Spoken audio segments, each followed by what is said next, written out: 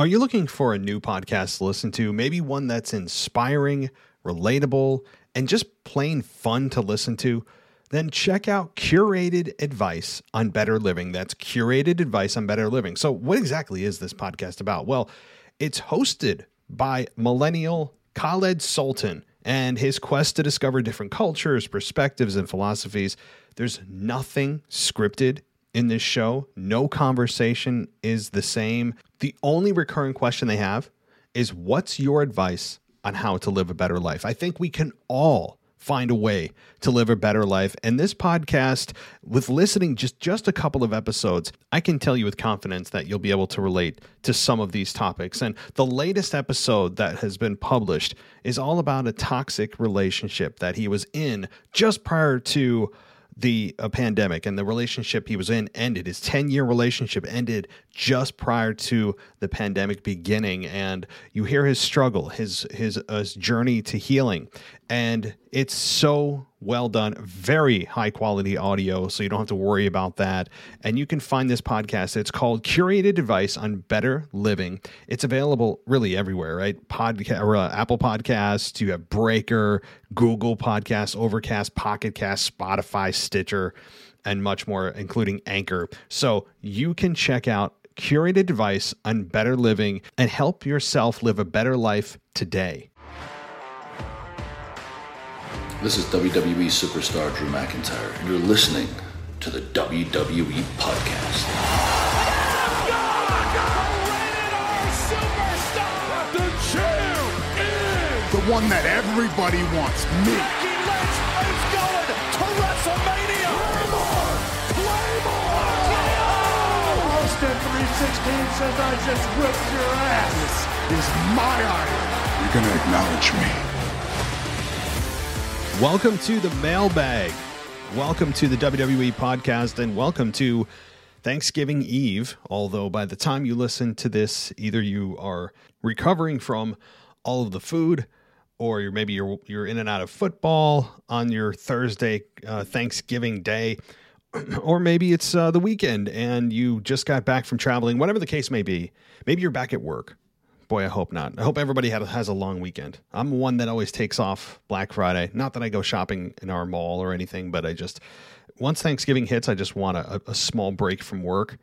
And, my big boy job, which honestly, I want to eventually use this podcast to retire early. I know that sounds kind of crazy, but we're well on our way there, at least, from a reasonable standpoint that it could happen. And, I've got 18 years left if I want to retire in New York State, but perhaps it happens earlier than that simply by talking wrestling. We'll see. But selfishly, that's my goal.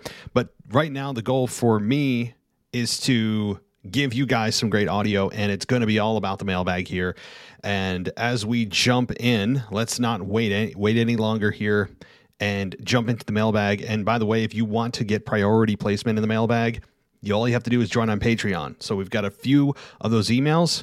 As expected, since it's the Thanksgiving Eve, there are fewer emails this week and fewer voicemails, but that should lead to a shorter show, I hope, because I just hit record and it's 10 p.m. at night here on the East Coast. So I'm really going to try to be efficient in answering these emails. But if you want priority placement, you don't have to dig through the show, and you're going to be up front. You just have to join Patreon. You get ad-free as well, and a bunch of other great stuff. So let's dive in, and hopefully we can add to your Thanksgiving weekend and start off with Randy the patron. What does he have to say this week? Well, first, he lets us know that it's Randy the patron here and says, okay, Austin Theory gets a huge push. I had a feeling that was going to happen. The whole egg thing was good until the way it ended. You never know with WWE now. 1 minute they're in a storyline, next they're cut. My question is, do you see Austin going for a title anytime soon? If so, which one? Well, we did see him go for the WWE Championship on Monday Night Raw to a failing attempt as expected. And to be honest, I don't know if what we saw on Monday Night Raw wasn't a contingency plan, that this was not the original intent for the egg payoff. I was way off on what was happening. I thought The Rock was coming back. He was behind it, and Brooklyn was going to get a nice reintroduction of The Rock, leading to Roman and Rock all the way to WrestleMania. And it couldn't have been further from the truth. I couldn't have been more wrong. But was I and many others, were we wrong in the initial intent, or was it just a last-minute change by Vince for some reason, maybe the Rock schedule or whatever? But you can't tell me Vince McMahon comes back after many, many months away to what? Do this silly somebody stole my egg and have Austin Theory be the payoff? I don't buy it. I think it was a switch at the last second. I don't believe this was the original intent of this. You can't tell me Vince would be coerced into coming back to TV for something as ridiculous as that. So I just want to say that up front. But who do I think, or what do I think WWE is going to do with Austin Theory in terms of titles? Well, I think that right now he's out of the WWE title picture. I don't think they're going to let him, stew around there and live in that environment for too long. I think right now he will go into the United States title picture. I think that's probably where he's going to live for a while and thrive. But at the same time, Damian Priest is also on the rise with his change of character that we have zero explanation of yet, but I still like it. So that to me is where Austin Theory is going to live. Is probably a step or two below the WWE Championship, as he should. So he's got a lot of growth to go yet. Okay, the crowd is definitely loving Damian Priest. You see him losing it and eventually moving on to the WWE title. I'm not saying he wins it, but it becomes a storyline with him. So, well, it's kind of funny. I did not read the next paragraph. I promise I really didn't. But yeah, as much as I argued that Austin Theory could be the one to take it off of Damian Priest and he's on the rise, so is Damian Priest. Damian Priest is going through an evolution right now of his character. And I think he's the more established star over Austin Theory. And they have some work to do with Damian Priest as well, explaining why he is the way he is and what prompted this change.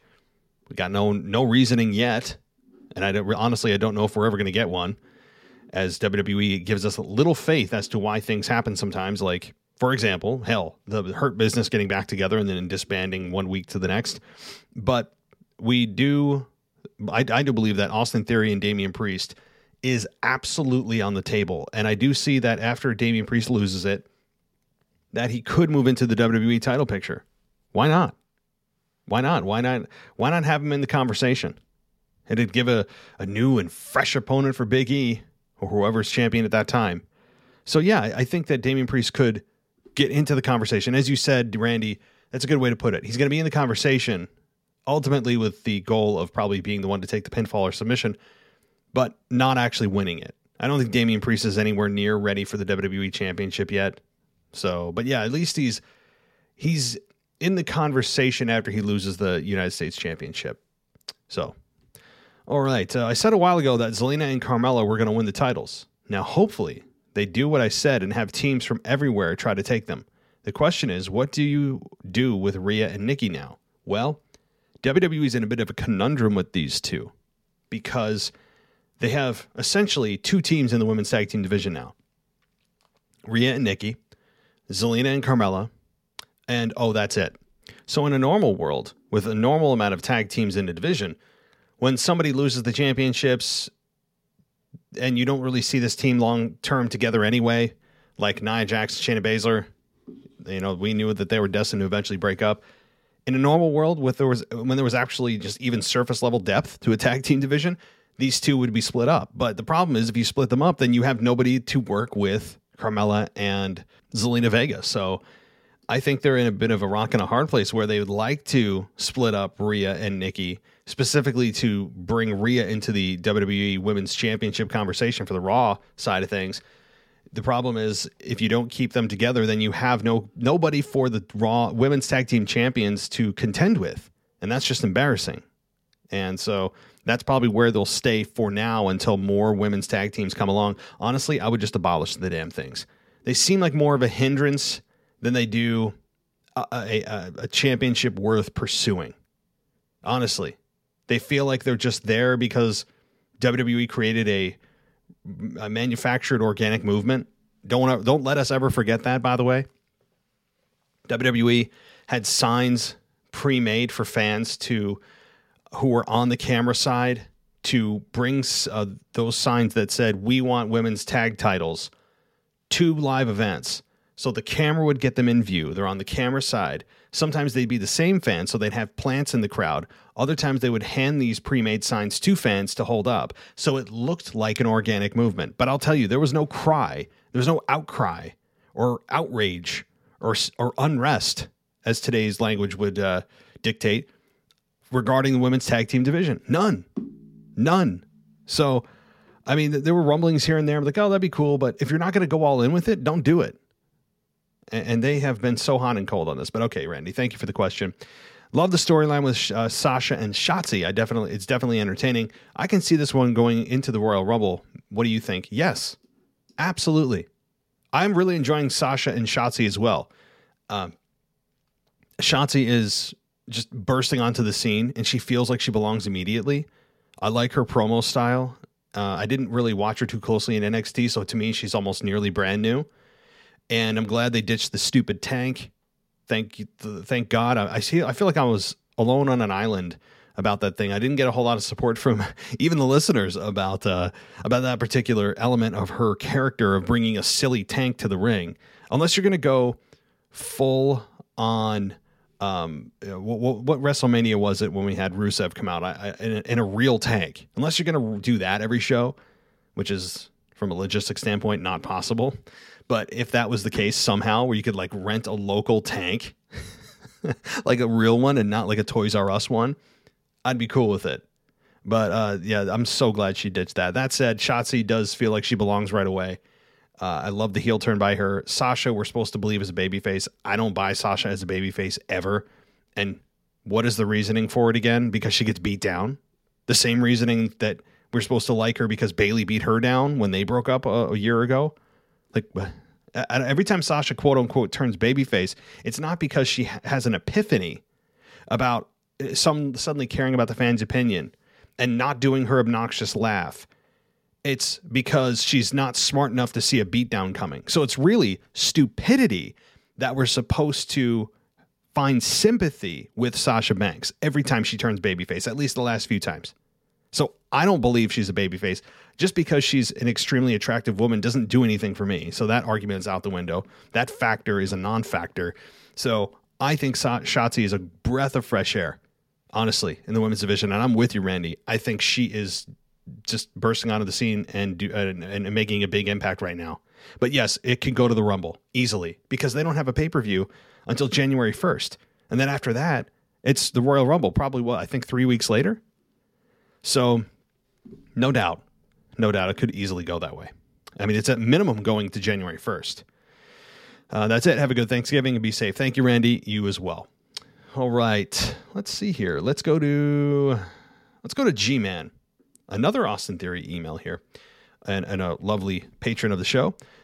I'm such a big fan of Austin Theory. This guy is the future for WWE. He really reminds me of a young Randy Orton. I think he may become the youngest WWE champion if he wins it sometime next year.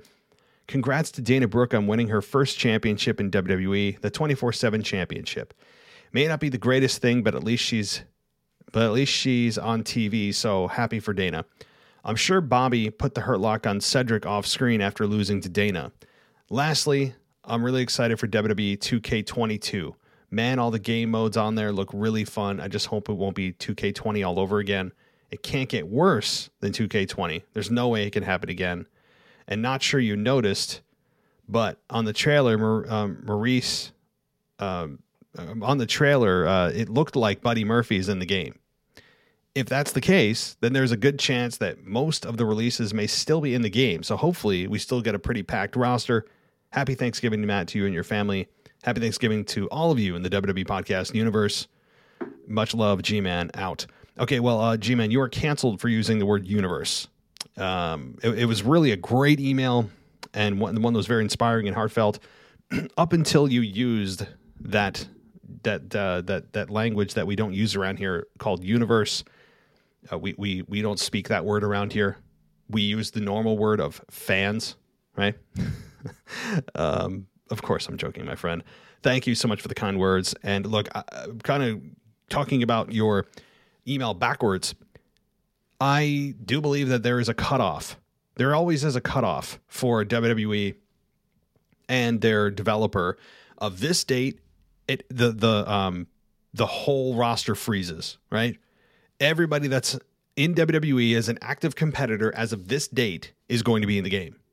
And barring any extenuating circumstance of somebody doing something insane, insanely awful, right? Like, and then, for instance, if a Chris Benoit incident happened, or if another DUI charge had come across and Jimmy Uso gets fired from WWE for just making them look awful, I think then you can make an exception to changing things after the deadline. I don't even know what that deadline is. They don't ever tell us. Sometimes you hear that date leaked, but I agree. There are going to be people who are no longer in WWE that are on that roster. So I totally agree. And 2K22 looks really good, and it better be. They've had, at that point, 2.5 years to develop it. So yeah, it better be good. And I don't have a PS5. I have a PS4. So, maybe I could invest in a PS5 simply for 2K22. I know that they'll release it on the 4 as well, but I think that on the 5, it's going to look absolutely stunning. And I'm really excited too. Like, I'm a big wrestling game aficionado. I used to be like my life before, family and more adult things happen to me.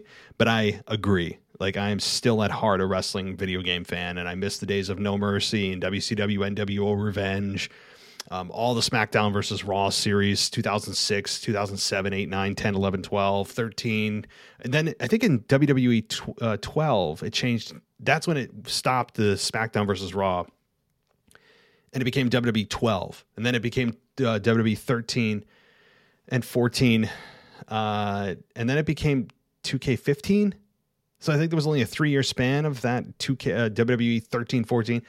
So and then I think it took off in 15 with the 2K series, I believe. I could be wrong on that. But yeah, I'm a big fan of, like I said, the older games. No Mercy is obviously just so nostalgic. It's, oh gosh. Anybody that had an N64 and was a wrestling fan, you know what I'm talking about in the early 2000s. So, okay, let's go backwards here.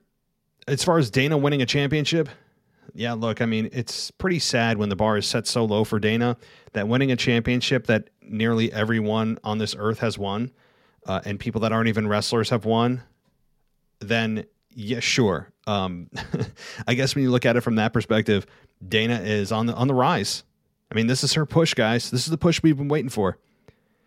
I kind of mean that half joking because, in all seriousness, as low of a bar that has been set for Dana, she has the bar set so low that when she does even something like this, it does actually get fans of Dana a little bit excited because she is getting TV time. And I said this with my Raw review partner last night, Michael Gross, who joined me for an hour and a half conversation, that I'm really shocked that through all of the releases and all the rounds of the releases that Dana Brooke has not been released. Have they maybe just forgotten that she's on the roster? Maybe that's the reason. Maybe that. And look, I'm not a Dana hater. I haven't even seen her get a real opportunity, which is why I don't have an opinion on her. I'm so neutral on Dana. Don't love her, don't hate her. She's just there.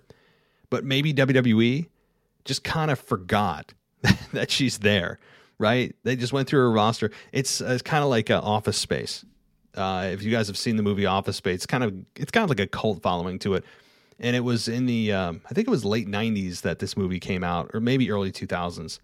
And they had this guy named Milton who was fired a long time ago, but was still getting paid. And they just never told Milton that he was fired. They forgot he was there, but he was still collecting a paycheck and showing up to work. But no one ever paid attention to him. He's just like, an invisible entity. So perhaps Dana is WWE's Milton. I never thought I'd put that sentence together. And some of you are like, what are you talking about? Go watch Office Space. You'll even appreciate that more if you work in an office environment in a cube. Okay? It's just it's got such a charm to it. So, okay, boy, I'm going way the hell off track. But Austin Theory being a young Randy Orton, I see that parallel. Yeah, I do. I just don't know. To me, he's not ready for your WWE Championship material yet. I don't. Maybe in 2020, late 2022, 2023. Again, but that's my opinion. I'm of the belief of a long tenured employee, or rather contractor, in this case, wrestler, who has had time there and been able to create a relationship with fans, figure out who they really are. They're not super green, that kind of thing. And Austin in the ring is great. He's a good-looking dude. The selfie thing is it's heat-inducing. We'll see how long that lasts. I mean, eventually you're going to have to move away from something as superficial as that. But Austin Theory right now is making some noise, and I like what he's doing. All right, G-Man, thank you, and you have a happy Thanksgiving as well.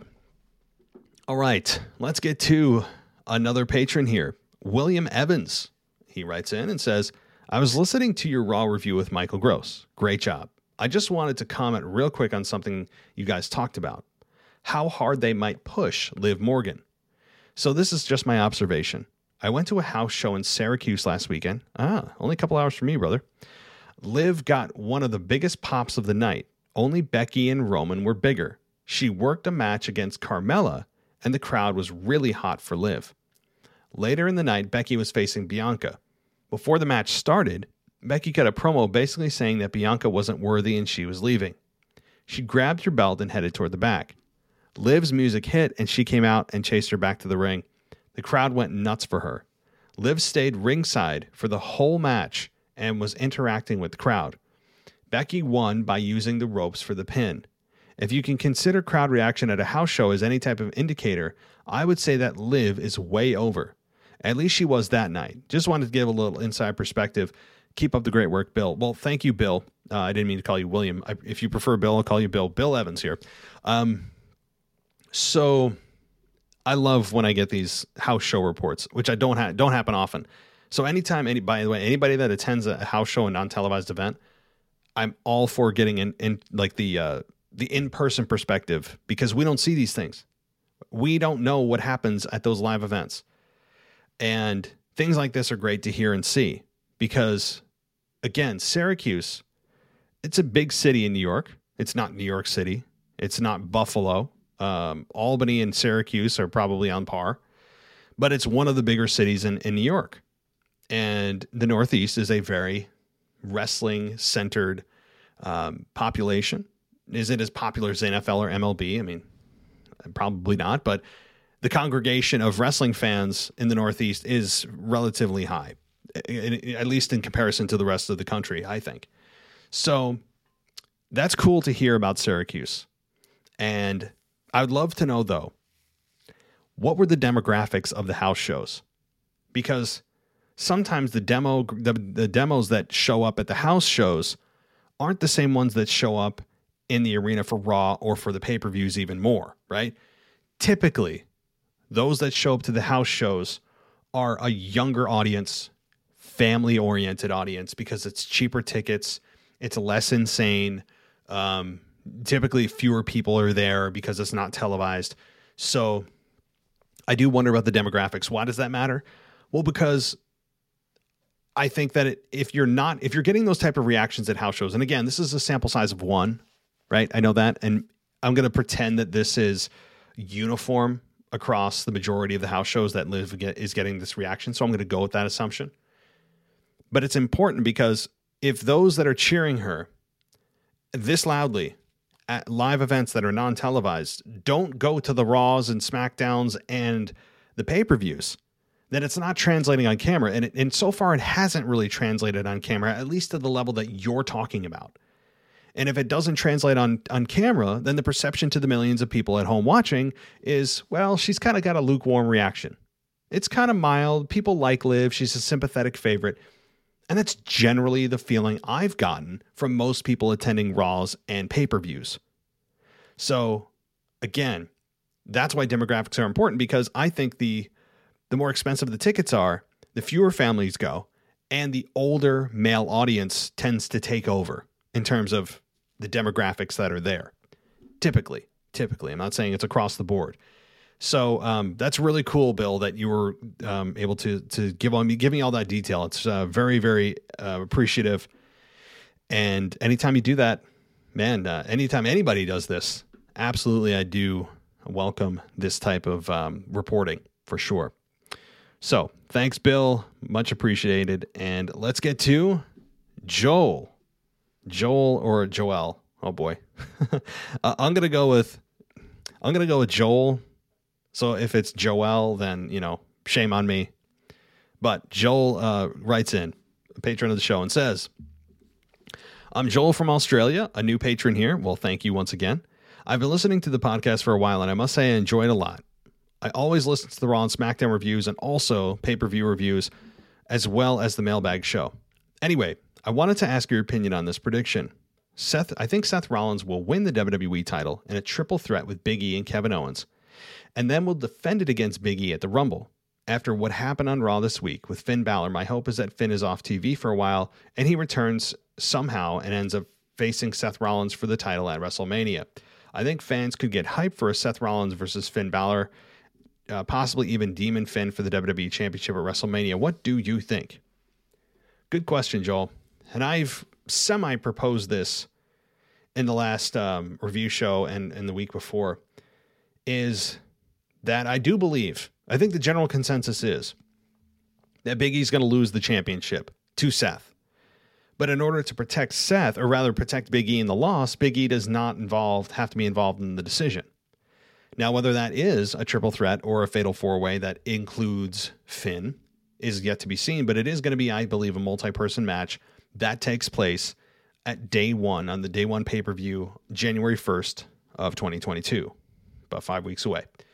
So that said, if your prediction is correct, where it's a triple threat and we had Finn get written off TV, then yes, I still think the same is true. I believe Kevin Owens will then be the one to take the pinfall and protect Big E. And they're certainly not shameful of having Kevin Owens take a big loss. That's not new territory for them. So that's, I believe, how it plays out, where yes, Finn then would return. Would it lead to a WrestleMania match between them? I don't know if WWE believes Finn Balor is at the level of Seth Rollins. While you and I may agree from a standpoint of promos and in-ring ability, they're on par. I think from management's perspective, I don't get that feeling from them, especially given what they've done with Finn after he went through Roman Reigns. He's been on a massive losing streak. And, he's even drafted late in the draft this year, which made no sense. So I do believe that's what happens. I think that they do wrap it up at the Royal Rumble, though. I think you could have Demon Finn versus Seth. That's fine. But I believe it gets wrapped up into Royal Rumble. I don't believe it's going to go another 3 months after that to WrestleMania. Fans would start to lose their minds at that point. Excuse me. And they have no patience for anything that goes beyond like a month and a half. While, you and I may have more patience, and other fans that listen to this show have more of an attention span and like the slow burn of things. I believe that most fans in this generation don't have the attention span that maybe you or I or older fans did back in, the Ruthless Aggression and Attitude Era, where we enjoyed long-term stories. But anyway, thank you so much, Joel. And again, appreciative of your patronage and support of the show, and continue to write in. It's always great to hear from people from different countries. So Australia, things are crazy over there. At least that's what I'm seeing on the news. So stay safe. Stay safe, man. Thanks for the question. Okay. Let's now, as we shift gears from our patrons to our normal mailbag here. And let's see, where do we start? And yes, we have Instagram. I believe we do have Instagram, and I will get to that too. And you know what? Let me get to it now. I'm going to get to Instagram now, because if I don't, I'm going to feel really bad when I forget, because I know I'm going to forget. I'm just terrible with stuff like this. If it's off my routine, I have like a block in my head. I don't know if it's because I'm a guy and I can only focus on one thing at a time. But okay, let's get to our first message here on Instagram. And our first message comes to us from Jess. So, Jess, thank you for your question here. You make the mailbag fun, as all of our listeners do when you write in, and it's always fun to hear what everybody else has to say and what they're thinking, because thank God everyone doesn't think like me. This would be a scary world. I'm just saying that right now. Okay. So she writes in and says, "Hey, Matt, big fan of your show. Listening to the mailbag episode now. And when you were talking about where Asuka has been, I remembered seeing a picture of her in a shoulder or arm sling over the summer. Found the pic for you. Looks like she had surgery. Hopefully she's back soon." So, yes, I did take a look at that picture, and I do really appreciate, you being able to share that with me. And, I was I thought I had seen that, but I'm glad that you are more observant than I am. Sometimes I am the most absent-minded SOB you've ever met. Ask my wife.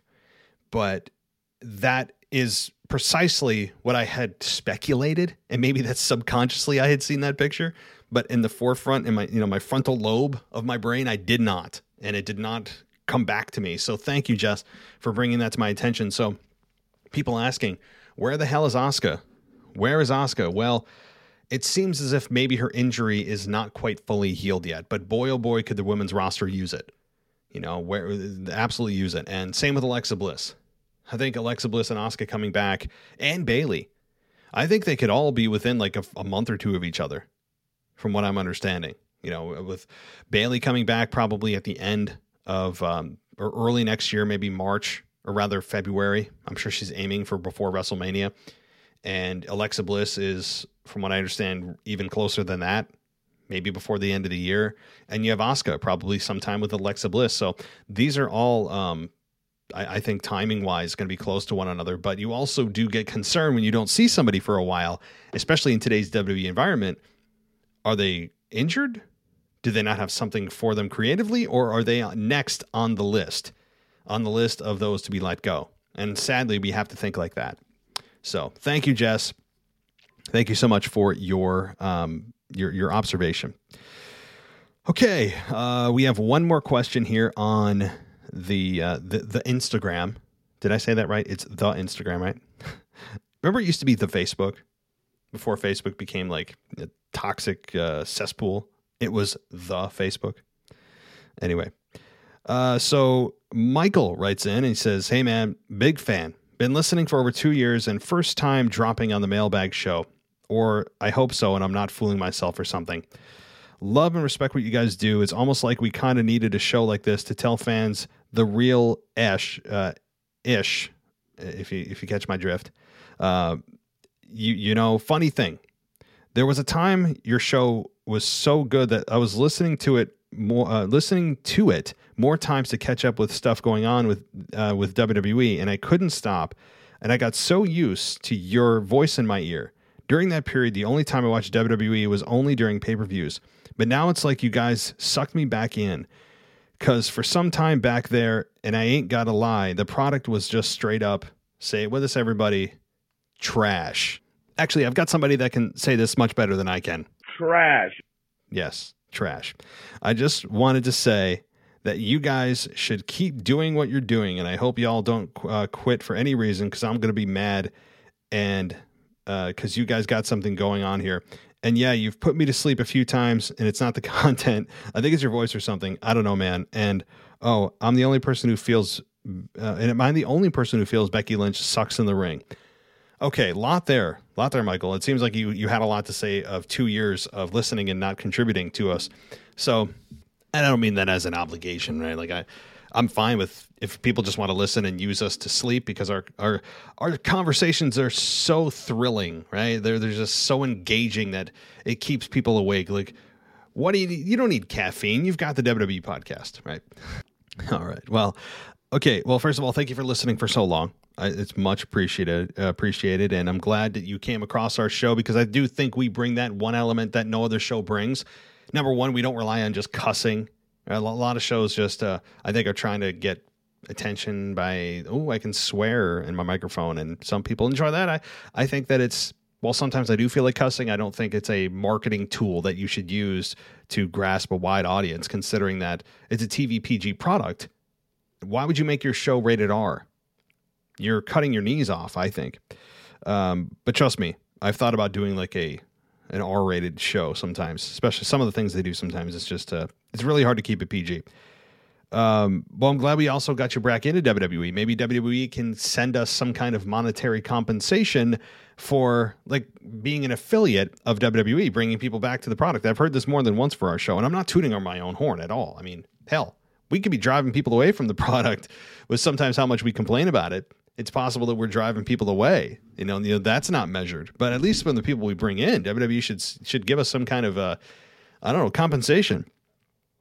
Of course, that's never going to happen, and nor would I actually expect that. But anyway, I'm glad that my voice is in your ear. I think that's a good thing. It sounds like it is in the context that you provided it, but it's also possible that it's not a good thing in some cases. So hopefully when I'm in your ear and in your head, that it's at the appropriate time. Let me just leave it at that. And, it's all part of my master plan to play mind games, right? It's just I want to get in people's heads. Well, at least according to Corey Graves, Byron Saxton, and Michael Cole, everything everyone does all the time are mind games, especially according to Byron Saxton, who anything anyone does at any time at all, they're playing mind games with their opponent. Because that's the narrative driven by WWE corporate. It's all mind games, mind games, mind games. I'm in your head, I'm in your head, I'm in your head. No, you're not. This is all about a physical competition. I know there's a mental element to it, but I think they drive that narrative way too hard sometimes. So, okay. Well, thank you so much, man. Much appreciated that you were able to contribute, and feel free to do so. And anybody else that wants to contribute on Instagram, you can do so at WWE_podcast. We are there. So we're also on TikTok. If you want to venture over there, I do try to create videos at least every other day or so on the news going on. And it's the WWE podcast on TikTok. So yeah, we're getting pretty trendy and hip and cool, aren't we? We're keeping up with the kids. No cap, as they say. I just learned what the hell that is, by the way. Sad. Okay, let's, as we shift gears from our Instagram back to the promised email here, let's get to our email. Now I lost my place, of course. Okay, Dennis. And Dennis writes in and says that he's thinking about all of the releases that WWE has done and what WWE is doing with their young talent when they finally get brought up to the main roster. They just get brought up and Vince is like, oh, we don't need you. And then they just release them. And what do I think AEW would do with the talent that's released from WWE? Well, Dennis, first of all, WWE is by proxy or not intentionally feeding AEW's system. While WWE would frame it as, well, they're getting our leftovers, they're getting our scraps. They can frame it in any way they want. The fact is that no, they're not. They're thriving in spite of you releasing all this talent that you deem has gotten everything that they can get out of them. And I think that, well, not everybody that gets released from WWE will automatically be railroaded right into AEW. There are going to be some select few that do, and I wish them the best. So some will go to AEW. Some will probably just stop being involved in the wrestling business altogether. Some will go to New Japan. Some will go to Ring of Honor. Some will go to Impact. Some will stay in the independents. Some will take a different path in their life. Maybe they decided, I don't know, hell, be a personal trainer instead of being a pro wrestler. I mean, who knows? There's a lot of people that were released from WWE have to think about from a professional standpoint. But yeah, the NXT coming up, I would not want to be an NXT star. At least one that, is being eyed to come up to the main roster. I wouldn't want to do it. Not on everything that they've shown us the last several years. All right. You also had your thoughts on the pay-per-view, Survivor Series pay-per-view. So you said you thought it was a B-. I don't know, but did you tune in an hour early? I did on Peacock because this is why. They had the kickoff show and match, the Intercontinental Champion versus the United States Champion. This match was before the whole pay-per-view started. Yep, I did see it. It was only aired live before and couldn't see it on the replay version. I thought it was a good match, even though it ended in DQ. Damian Priest taking the guitar and breaking it over his leg and then hitting the IC title over the head. I think during the match, Damian was warning Rick Boogs to stop playing, and that is how and why. I think that is all I can remember from that match. He got DQ'd in the match. I wish Damian could have taken it out on his opponent and not break the guitar to get a DQ. I like the new Damian also getting taunted by Vince with the fact like The Rock was there. Yeah, I mean, okay, so you got some other thoughts here, but yeah, I enjoyed the match between Damian Priest and the Intercontinental Champion of Shinsuke Nakamura. I thought that they had a nice match as expected. But yeah, I mean, ending in a DQ tells you that they didn't know what to do with this. They didn't know who to push, who not to.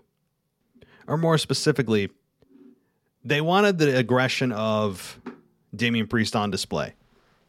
So even though he lost, it was all about the aggression and character change of Damian Priest.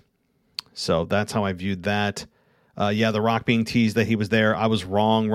And maybe that was the original plan, as I opened the show with. Maybe that was the original plan, and they just decided to take a different course for whatever reason.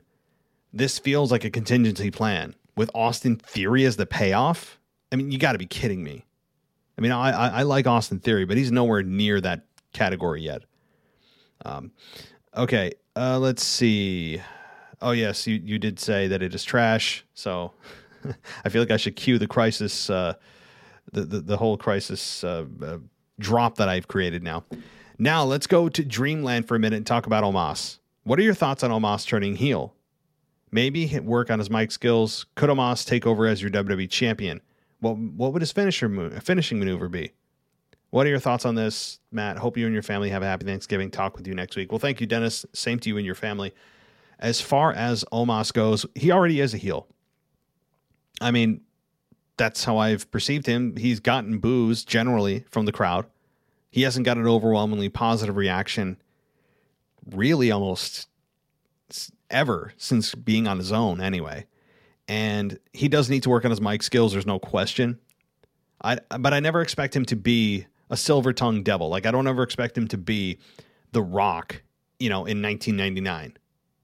Or a John Cena at any time. John Cena might be the best of all time on the microphone.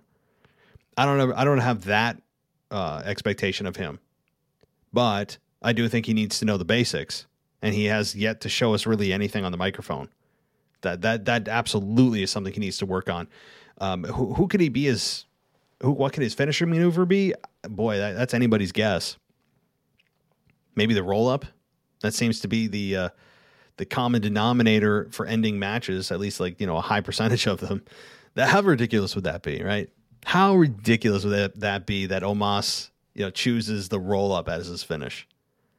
I mean, and then have the announcers with a straight face call it like it's the most devastating maneuver ever delivered.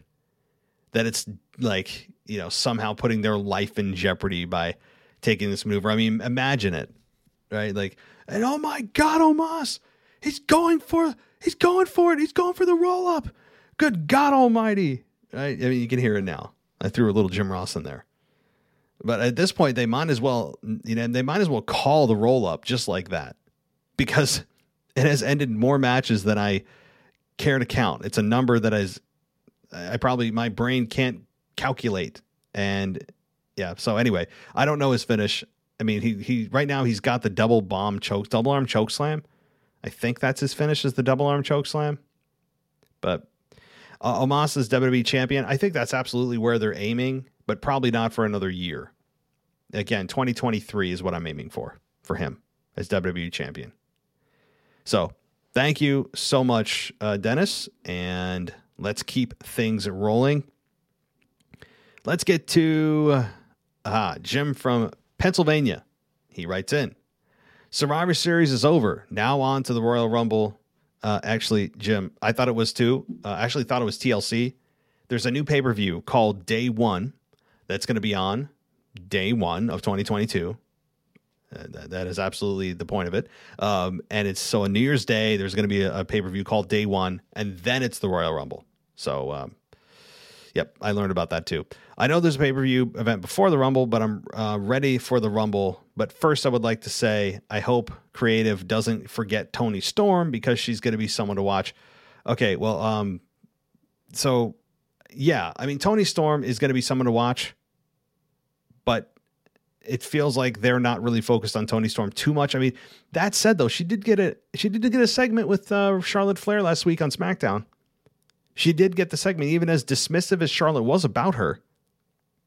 That is absolutely, a good thing for her career.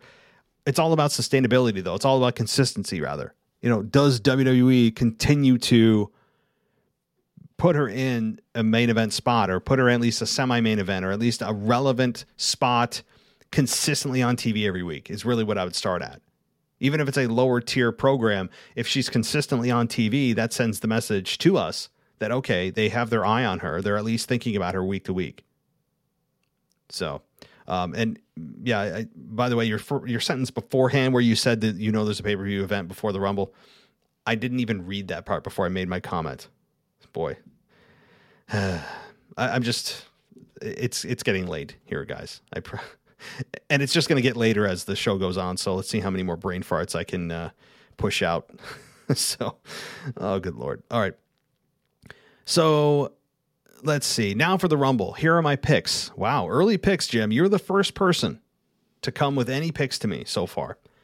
And here are the winners for you for the men's and women's. And you have AJ Styles going on to face Roman Reigns and win. And for the women's Royal Rumble, you have Shayna Baszler go on to face Becky and win. Have a happy Thanksgiving. Can't wait to hear from you. Thank you so much. As always, happy Thanksgiving to you as well and your family. And I can't outright disagree with this. I think AJ Styles is due, long overdue, for a big push, of probably a final push of his career. But that said, I think that AJ Styles, as I just said, is not the future of wrestling, nor should he be at this point in his career. He's done more than anyone could ask or think. I believe that. But I don't think the Royal Rumble is reserved for veterans like himself. The Royal Rumble is like it's kind of like a coming of age at times.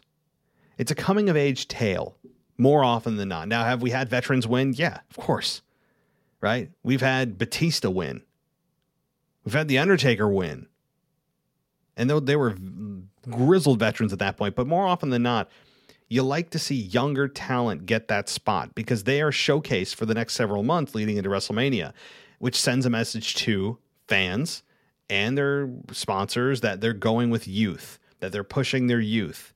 So I'm all about that as well. So I don't think AJ Styles wins simply for that logic, but Shayna Baszler is more of an argument to be made there. But they haven't done anything with her lately to make me believe that they're going to put her in that position. I mean, she was used by WWE management to write off Eva Marie and Nia Jax because they were going to fire them a month or so later. But outside of that, if they didn't have plans for Eva Marie and Nia Jax being fired, I don't know if Shayna Baszler would have even done that. She probably would just be kind of flurrying about, flapping her arms in the women's division with no real momentum at all. So until they show me otherwise, if something starts to heat up towards the end of December for me, and especially past day one pay-per-view, then I will get a little more excited that Shayna Baszler could be a real possibility. But if the Royal Rumble was tomorrow, I would say no way. I did no way would Shayna Baszler win that. And plus, in the recent past, we've seen Shayna Baszler and Becky Lynch. We've seen that at WrestleMania 36? The WrestleMania of crickets? That was the last time we saw them, so it would only be 2 years removed from that. I don't think fans would want to see that again that soon anyway. So, but good picks. Thank you, Jim, and happy Thanksgiving, and I hope to hear from you next week.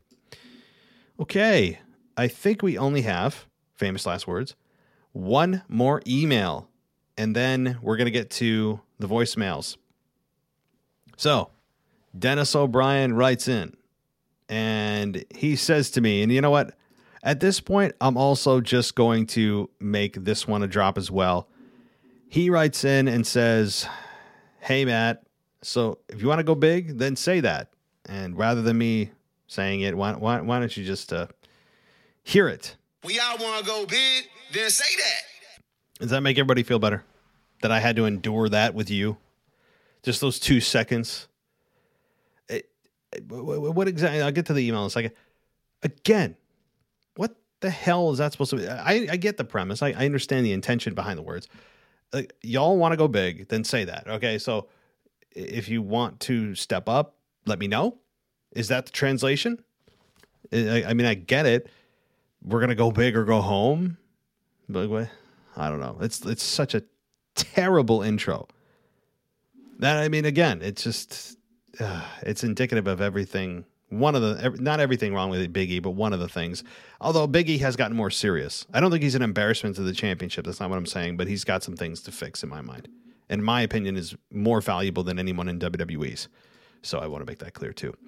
Okay, let's get back to the email as I get off the rails here. So there, I hope you're happy, Dennis. Not only did I say it, I let us all experience the terribleness that is that of Big E's intro. Okay, I just finished Survivor Series. It was an okay pay-per-view, nothing special. I thought Becky and Charlotte's match was good, but Reigns Big E was the match of the night. We've been told for weeks now that the superstars are only exclusive to their respective brands, right? But all talent from both brands will be on Raw tonight. I suppose the rules change when a fake golden egg from a movie has gone missing. Thanks. Well, yeah, Dennis, look, that didn't even materialize.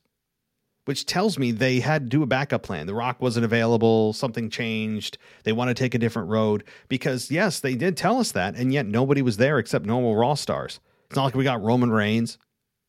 You know, it was kind of a ho-hum type of Raw. And again, something as silly as the golden egg I would have gone with if it led to The Rock coming back.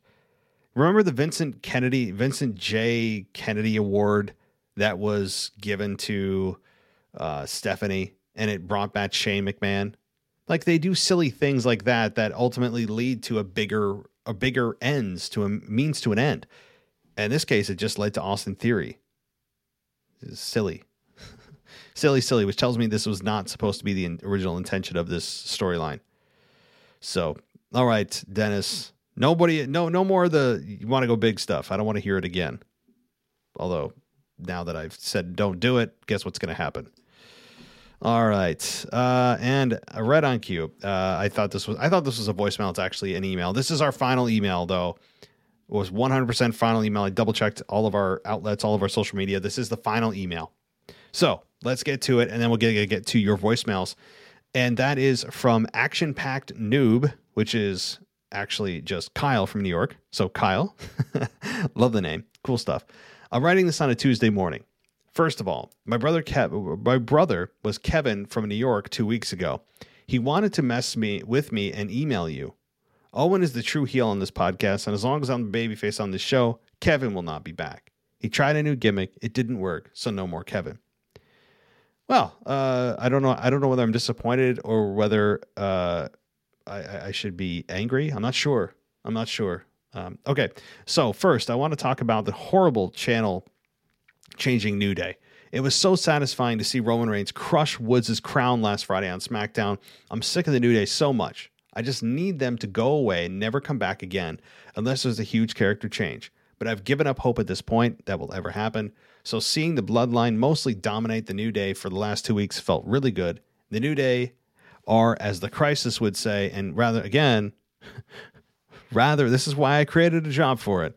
Rather than having me say it, let's all say it together. The New Day are trash. Thank you, Crisis. See, much easier when he says it than I say it. It means more when he says it. All right. So yes. Also, I agree with Matt on everything about The Rock. Seriously, no Rock. I was actually originally going to Survivor Series and the Raw the night after, but because of some problems with COVID, I couldn't go. So why in the hell would you hype this man up so much and not even have him show up? I just don't get WWE anymore. I don't understand them. They literally had Roman, his cousin, do a rock bottom in the main event. I don't get how that's not a hint that maybe The Rock is there. I just don't know anymore. Yeah, well, first of all, seeing Roman Reigns crush Woods' crown was hilarious, and I enjoyed every second of it. But also seeing the build quality of his props was embarrassing. I mean, it looked like it came out of a cereal box with the way it just kind of crumbled into plastic pieces of nothingness. Oh, it's funny. Okay, but yeah, I don't know. My frustration of The Rock not being there was really just disappointment because I can't remember the last time they hinted at something so much and then they didn't deliver on it.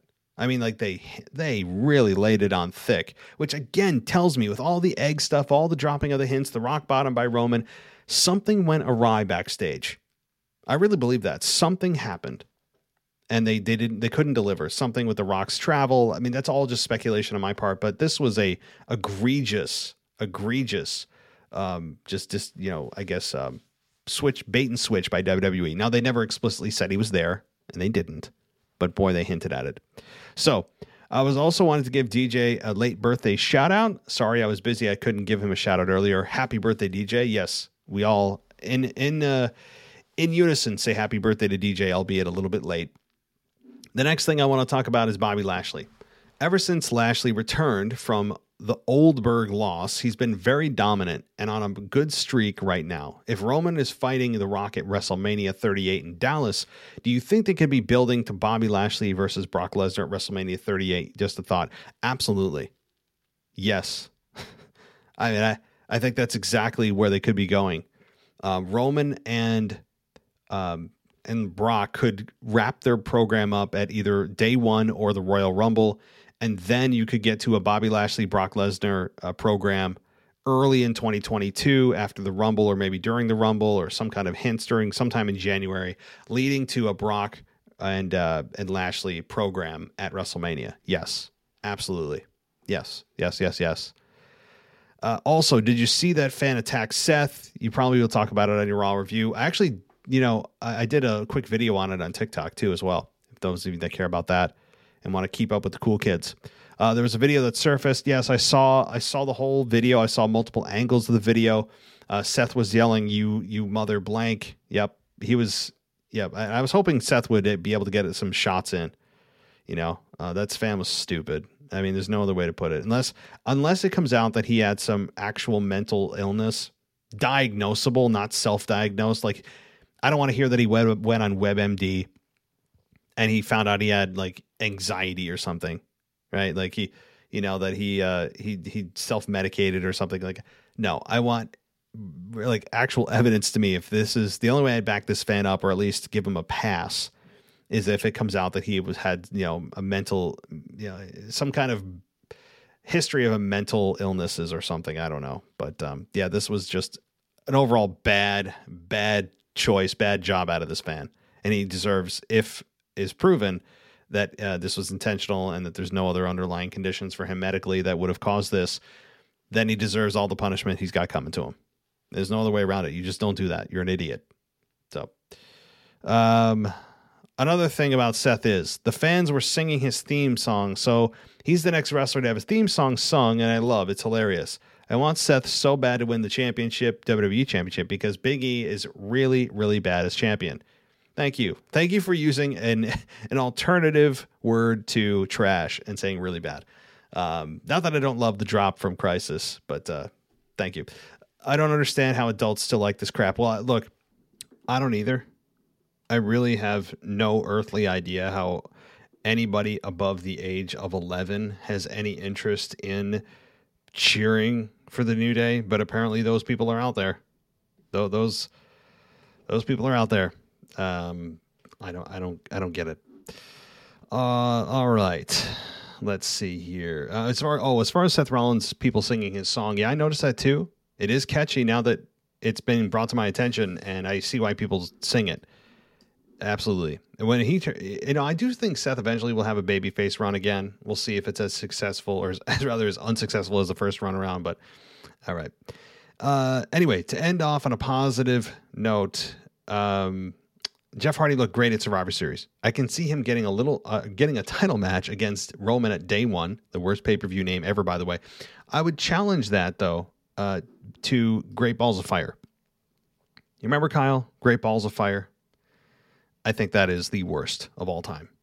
But anyway, maybe that could be Jeff's final world title opportunity, because I think it's pretty obvious he's going to retire. I have a ton of respect for the Hardy Boys, what they've done for so much for entertainment since the late Attitude Era days. So I think Jeff should retire just like this, having one last really good run, not losing anymore. Anyway, that's it for this week. Don't forget to acknowledge your tribal chief before bed, and I will talk to you next week. Well, yes, of course I do. I mean, I kneel at bedside and acknowledge him. Thanks so much, Kyle. Thank you so much. And now it's time to get to the voicemails. And let's see, where the heck are we going to start tonight? Let's start. It looks like, based on the transcription, I can see that it's Brad from New York. So let's see what Brad has to say this week. Hey, Matt, Brad in New York. Not to beat a dead horse here and keep pounding the same drum, but Rick Boogs is an absolute superstar in the making. This guy, I don't know if you saw on Friday Night SmackDown this week, Boogs, they had a huge Boogs sign in the audience. This guy is absolutely electrifying. I want to know, not only just from you, but from some of the other callers and the other listeners to this podcast, why this guy has not taken off like an absolute rocket ship already. Very funny, very, very dynamic. I think this guy needs to be, elevated in a very, very big way. The crowd absolutely loves him, as Amanda said when she was on your podcast, when she saw them live in Norfolk, I believe. The guy is just beloved. And if you look at the comments on YouTube videos of Shinsuke's entrance, if you see what Pat McAfee does for him, this is a guy that needs to be elevated. This is a guy that I want to talk about. This is a guy that I think is one of the best things that WWE has, legitimately. And I would not mind seeing this guy become a champion down the line. I actually would love it. I think that he has all the potential in the world. And I think he's got a great, great personality and someone that the WWE can really work with. Give me more thoughts on Boogs. We should actually do an independent Boogs podcast, just a show just on Boogs. Half kidding, but give me your thoughts on Boogs, man. The guy is really taking it to another level, in my opinion. Thanks. Hey, Brad. Well, listen, I did see that sign. It was very prominent on SmackDown, the Boog sign. It was kind of like the woo back in the day, right? And I thought, yeah, like Boogs has some momentum behind him, no doubt about it. And he has a magnetic personality, good energy. He's very electric on the guitar, no pun intended. And, your question is, why hasn't he taken off yet? Well, I think right now that they're still trying to keep the Intercontinental Championship relevant, keep Shinsuke Nakamura relevant. I think Shinsuke needs Boogs more than Boogs needs Shinsuke right now. And I'm not as high on Boogs as you are right now. I'm not down on him. I'm up on him. I guess I'm not to the level you're at yet. And maybe it's because I don't see it and I'm not as smart as you yet. I don't know. I mean, really, I don't know. I just look at him and I'm like, yeah, interesting guy. He's got a cool gimmick. He's kind of like the cool version of Elias. He's what Elias probably should have been. And I think there's a good future for him. That's what I'd say. Why would I not be higher on him? Well, because I don't know much about him. If he doesn't get a whole lot of mic time other than his intro for Shinsuke Nakamura and Pat McAfee having an orgasm on the table. I mean, that's essentially it. And, in ring, he's good. And he's got a good look, but I don't know him I don't know anything about him. I don't know why he's here, what his mission is. What is he trying to do? What are his goals? What's his history? Give us something. I mean, that's the thing is, okay, you can play your guitar. You're a cool guy. You're magnetic. A lot of good stuff, a lot of good traits, but I don't have a deep connection with him yet because how could I? We know nothing about the character, at least very surface level stuff. That's, I think, what's holding me back. And I don't think that's unjustified. I think a lot of people probably feel the same way, that he's got something, but we need more. We need more from him, and so that's why I think he hasn't taken off the way he has. I have no problem with him being champion. I mean, down the line, but there's some work to be done. I'm not ready to just throw the Universal Championship on him or throw the WWE Championship on him. No, but I'm saying it's possible. I'm not down on him at all, but he's just got some work to do. They've got a lot of, I guess, character development to do with him before he gets to that point. And yeah, I agree. Again, every time he has that intro for Shinsuke, people love it. And I think WWE is afraid to move away from something that is working, afraid to try something new with him right now, and also keep Shinsuke relevant. So that's probably why they're also not doing much with him and elevating him further, because Shinsuke needs him. The Intercontinental Championship needs him by proxy, and they've got something that's working. Why would they move from that right now? That's, I think, they're thinking. And they're not ready for him to be elevated yet. They've got other people waiting in the wings. Brad, thank you for your voicemail. And let's get to the next one. Hey, it's Kyle from Baltimore. I would like to talk about last night's Survivor Series show, and it was a show. And I think the only thing that was like a great match was Becky and Charlotte, and everything else was just happened, and having Kevin Owens walk out, which made sense. He is the heel in the situation, and it's like he just walked out like no one cared. Like in the entire show, no one cared. It was like a who cares pay-per-view like it is every year. That's not gonna change, unfortunately. But overall, the only match really was the highlight was Becky and Charlotte. That was a great match, and we'll see what happens tonight on Raw and what's gonna happen heading into the day one pay-per-view in January, heading into how they're gonna hype it up all through next month, through heading into the January 1st. So we'll see. But that the show was okay, but weird. But that was it. Thanks for my call. Bye. Hey, Kyle. So your take is a lot of it's a lot of other people's takes, and I don't mean that as a bad thing. I understand it completely that Becky and Charlotte were the match of the night, and other people enjoyed Big E and Roman Reigns. Understandably, that was a really good match as well. But from an emotional investment standpoint, Becky Charlotte, I think, stole the show. Do I think that match that they had at Survivor Series was their best match they ever had? No. I think I've seen better matches from them, but this was still really good. I mean, it's still really good, but the physicality, all that kind of stuff, I really enjoyed it as well. And look, Survivor Series has become a marketing machine. It's nothing more than trying to market a gimmick of Raw versus SmackDown. And management cares, so we're supposed to care. Yeah, well, that's not how it works, and it hasn't worked for a while now. So I would hope that at some point they get the message that fans just don't care about this, and it's silly to do it so close to the draft as well. Just everything about it is just bad as far as the rivalry that is supposed to be generated out of nowhere every November.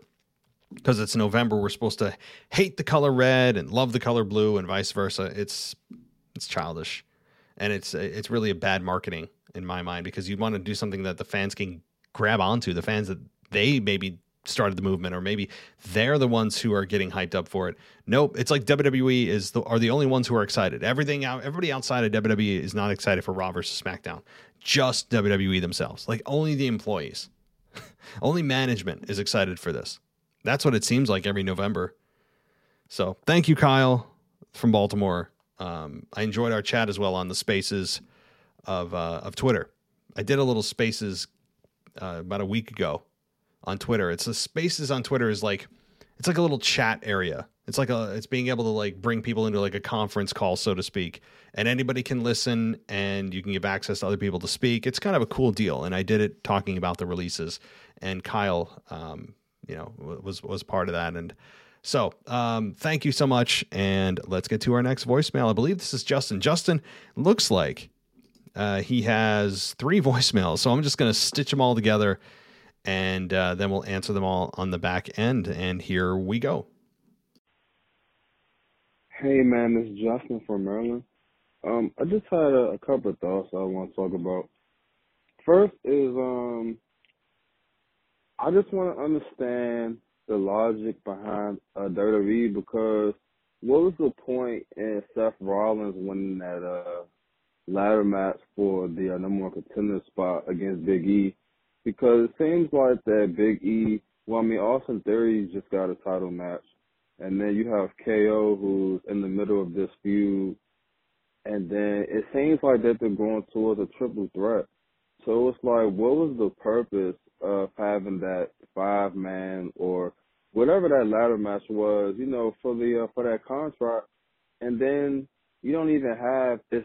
It's not even just Big E and Seth. You got Austin Theory, you got Kevin Owens, and then it's just a mess. So, I mean, I don't really know where to start. It's just like, so I guess we're going to get a triple threat. So should we just get the triple threat and then have Big E pin Owens, protect Seth, and then we get that that one-on-one match? Because it just doesn't make sense. Like, what was the purpose of that ladder match? And then I want to touch on Liv Morgan. I definitely agree that it's not, I don't have any belief that she's going to win, because, yeah, she's getting pushed, but I mean, she's not really winning matches. I don't know if anyone saw, but she lost to Bianca Belair on the Tribute to the Truth pay-per-view. And she didn't even last that long in the Survivor Series match. So it's just like, how can we believe that you're going to beat Becky Lynch, one of the top 2 women wrestlers in the country, definitely in the company, but I mean, arguably in the whole world. So it's like, how do you even expect me to believe that Liv is going to win, you know, when she hasn't even been winning matches? So, another thing, Apollo Crews, I don't understand how you come out to an open challenge and then you don't even accept the challenge. Like, you just talk to Damian Priest, you don't even fight him. So it doesn't make any sense. I don't understand why you don't just get on with the match. Apollo Crews isn't going to win. I feel like he's going to attack Damian Priest maybe next week, and then that's going to set up their match, which is stupid. I mean, he should have accepted the open challenge. Other than that, definitely looking forward to SmackDown, see where Roman Reigns goes next. Hopefully we find out who his next opponent is. So that's it, man. I know I said a lot of things that were negative, but, you know. Hey, man, it's Justin from Maryland. I got cut off as I was trying to finish my voicemail. What I was saying was that I know that, you know, I said a couple of negative points, but I mean, I've been watching wrestling since, I don't know, since what, 2000s? Like, it's been a long time, so it's like this Raw, I'm just like thinking about, you know, like the logic behind some of these bookings, like, you know, it didn't make sense. But like I said, definitely looking forward to SmackDown, see where Roman Reigns goes next. And I don't know who we can face at day one. I feel like, well, since Brock Lesnar's suspension is lifted, maybe they'll have Brock Lesnar, you know, face him. But I think I have to save that for Rumble. I think, well, then again, I think Brock and the Rumble will be fun too. So I don't know. Maybe they'll have him go against him at day one, beat him, and then we'll move on. But that's it, man. Thanks, and I'll talk to you next week. Hey, man, it's Justin from Maryland again. I just wanted to correct you on something. During your Raw review, you said that the crowd, at one point you said that the crowd was humming Sami Zayn's song. They were actually humming Seth Rollins' song. When he came out before his match with Finn Balor, the crowd was humming his song actually, and then when he came back out for the main event, they were humming his song. So I'm not sure if the crowd is just feeling the song, or maybe they're getting behind Rollins. I mean, they should. I mean, he's doing good work. But yeah, I just wanted to point that out there. The crowd was definitely humming Seth Rollins' song, and this song is actually kind of cool. I remember you said you didn't like it, but it's kind of entertaining to me. And then this whole entrance, he comes out dancing and just being just obnoxious, you know. It's definitely cool. So yeah, man, I just wanted to put that out there. So yeah, man, thanks. And another thing, who's gonna step up to RK Bro? Cause we're not seeing really tag teams being used. They seems like they're in a feud with the Dirty Dogs, but I mean they just lost like 2 matches in a row. So man, tag team division looking pretty weak right now. So we'll see what happens, but that's it, man. I don't know why I just randomly thought about that, but yeah. So, all right, man. Talk to you next time. Hey, Justin. So many points here, and I'll get through them as quickly as I can. But I'm glad you clarified that, and I did mention that earlier in the show. I don't know why I was thinking Sami Zayn. Like, I knew I meant, for some reason, Seth, and I pushed out Sami Zayn from my brain. I don't know. But yeah, they were singing Seth Rollins' song, and you know, Seth Rollins' song is growing on me.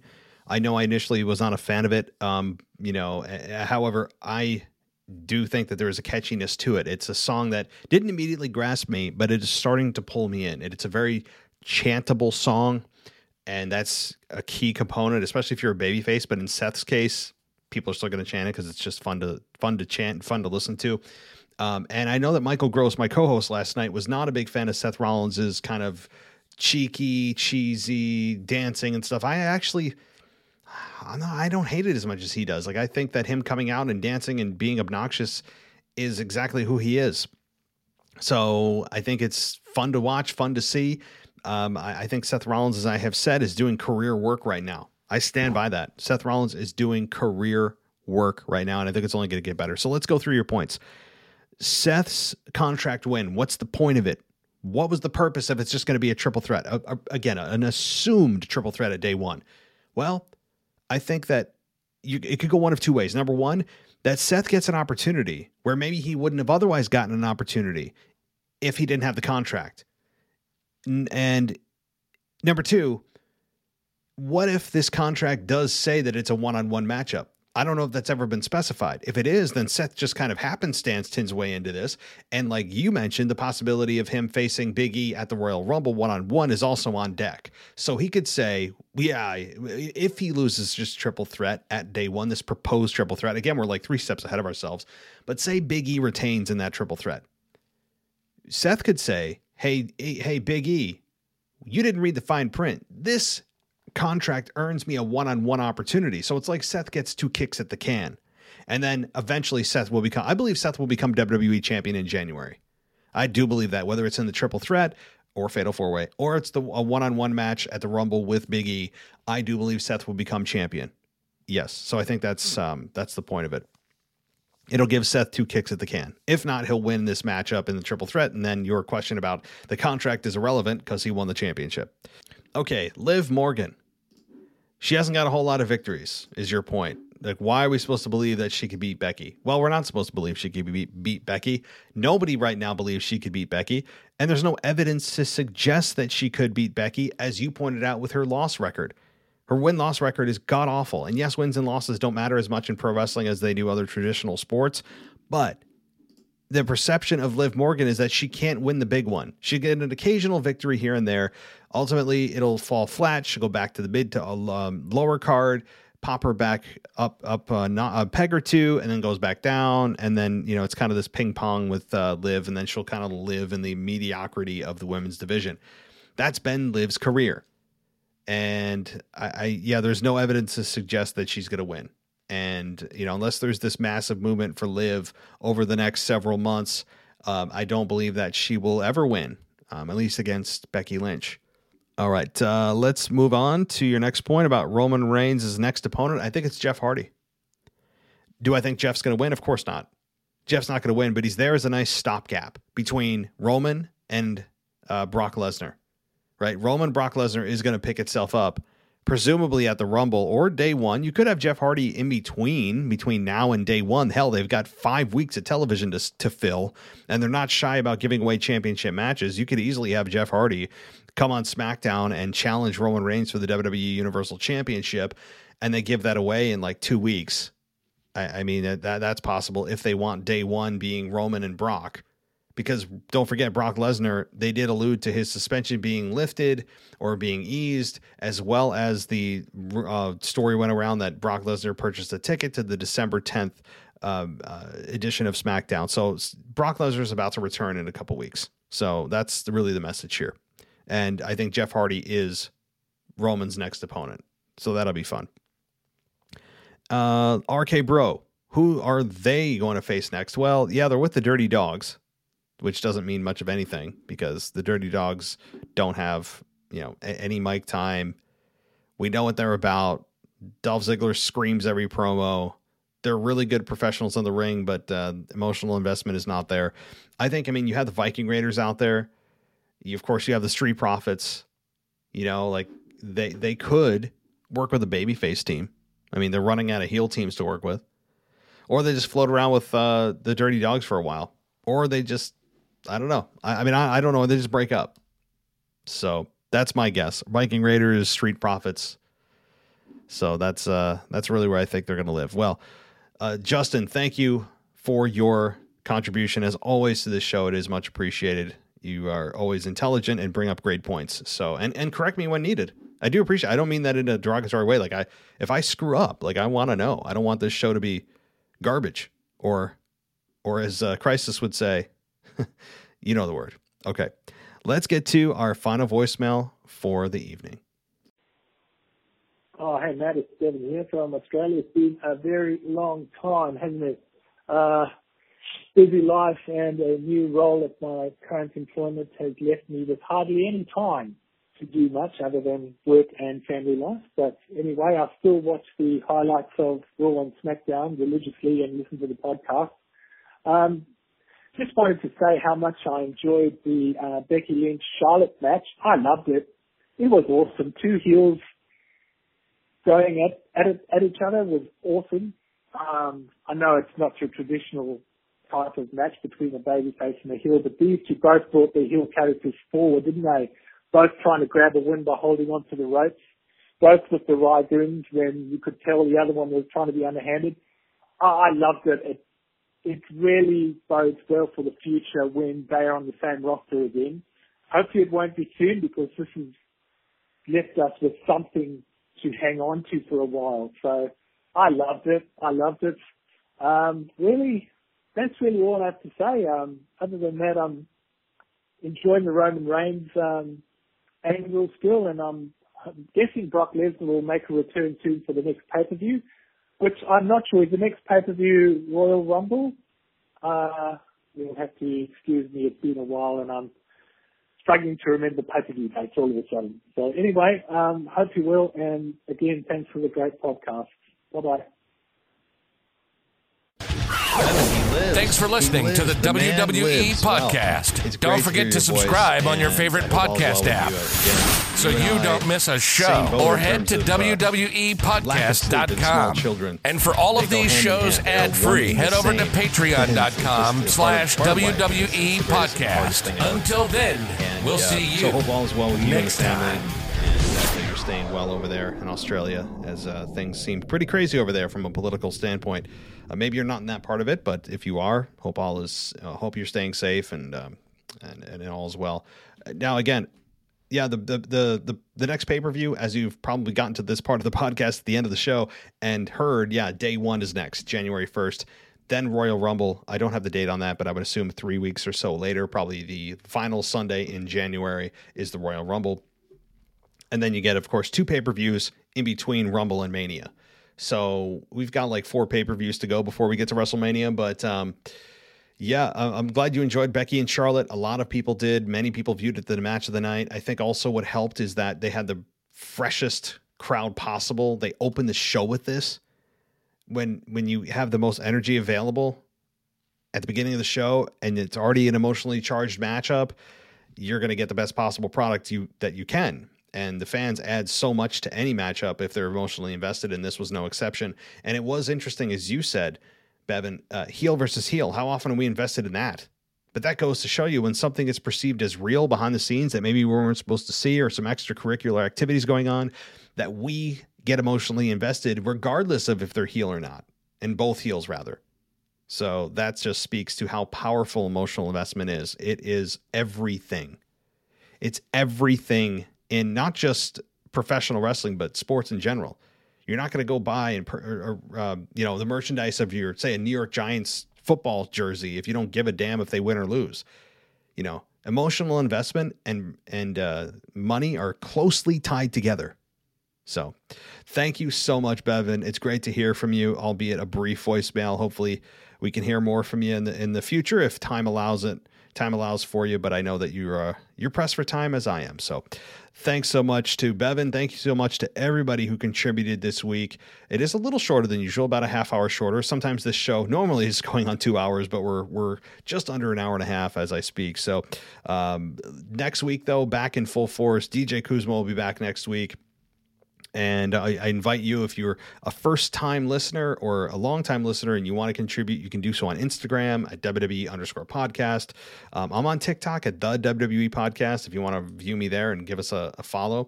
I am on YouTube, although I'm still dabbling in that. But email, realwwepodcast@gmail.com. If you want to send a voicemail in, call us at 518-952-0247, as everybody did tonight. That's how you get the voicemail to us, and you have 3 minutes or less to join in. So All right, everybody, thank you so much. Again, consider going on Patreon and supporting us there. You get an ad-free experience. You get a shout-out on the show, all that stuff, and going on Apple Podcasts as well. We have an ad-free button right on Apple Podcasts, and you get 7 days free. So thank you, everybody. That concludes my recordings for the week. I'll be back on Sunday with a week in review with a patron, Uncle Chris, who is going to be joining me for the very first time as a co-host. And I'm really looking forward to that. So thank you, everybody, and I'll talk to you next time.